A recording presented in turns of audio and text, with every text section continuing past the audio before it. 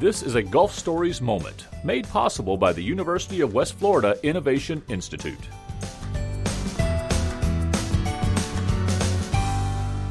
Hello again, everyone, and thank you so much for joining us for another Gulf Stories moment from the University of West Florida's Innovation Institute.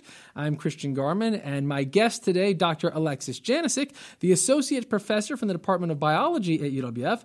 And today we're talking about biodiversity in the Gulf of Mexico, specifically the importance of biodiversity and cataloging that inventory. Dr. Janicic, how are you? Good. Glad to be back. Good to have you here again. So let's right off the bat, for anyone listening and me, what is biodiversity? Well, biodiversity is basically all the animals, the plants, the bacteria, the archaea, everything that lives in our ecosystem. And we want to know what's there.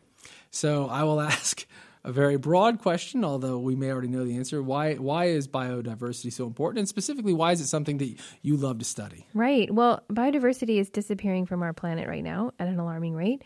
And that should be scary to us because biodiversity and a high level of biodiversity indicates the quality of life that we have. So if things are disappearing, the quality of our life goes down. We get a lot of things from these organisms, from these ecosystems, a lot of chemicals, drugs, and things like that. And if we're losing these things, then we could potentially lose that opportunity for those things as well. And then the quality is going down too.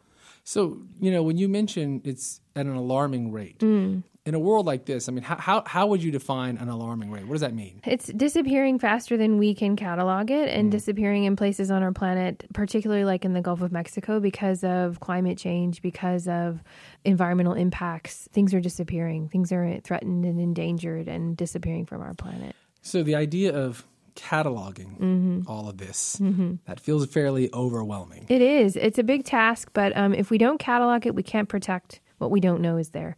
So we have to try an effort to put down a baseline of what is there and to figure out what's there and then what we're losing. And that should help us conserve and protect it. How do you do it? How do you take on such a monumental task? Oh, it's not that monumental. I'm only doing it in the Gulf of Mexico for reef fish only. But that still feels pretty big, actually. Yeah. But it's in big collaboration. It's with a lot of colleagues. And I feel like it's an important endeavor to try to save what we have on this planet. You mentioned colleagues, so you're specifically talking about your work, though I'm certain this is the sort of work that's happening all over. Yeah, there are initiatives to catalog biodiversity in every ecosystem on our planet. My work is here in the Gulf of Mexico, but this is, of course, happening in terrestrial ecosystems and marine ecosystems and freshwater ecosystems, high and low on the planet. So, you talk about your work is in the Gulf, and you're certainly very noted. A lot of people know that this is the work you do.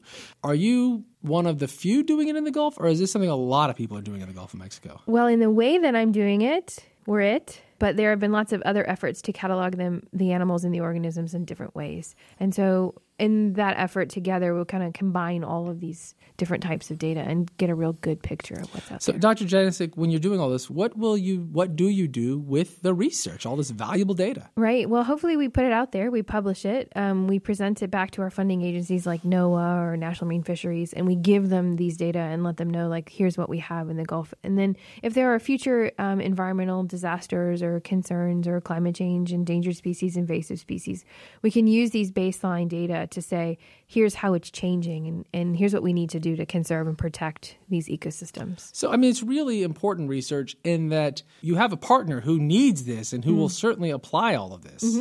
Hopefully. Yeah. And then it's for the greater good of all humans because there's a lot of commercial fisheries here in the Gulf of Mexico. There's a lot of recreational tourism that revolves around fish as well, and livelihood in terms of restaurants and people's diets and source of protein. Lastly, I'll ask you, I assume this sort of work is ongoing. There's always more to find, always more to study. It is. This study is 5 to 10 years with hopefully, working towards 10, if not longer, and just continuing to monitor that biodiversity and how it's shifting and changing. And that can tell us a lot about how the planet is changing too. Talking to Dr. Alexis Janicic from the University of West Florida's Biology Department about biodiversity in the Gulf of Mexico. Thank you, ma'am. Thanks so much. For more Gulf Stories moments, visit wuwf.org/podcast or go to the podcast page of npr.org.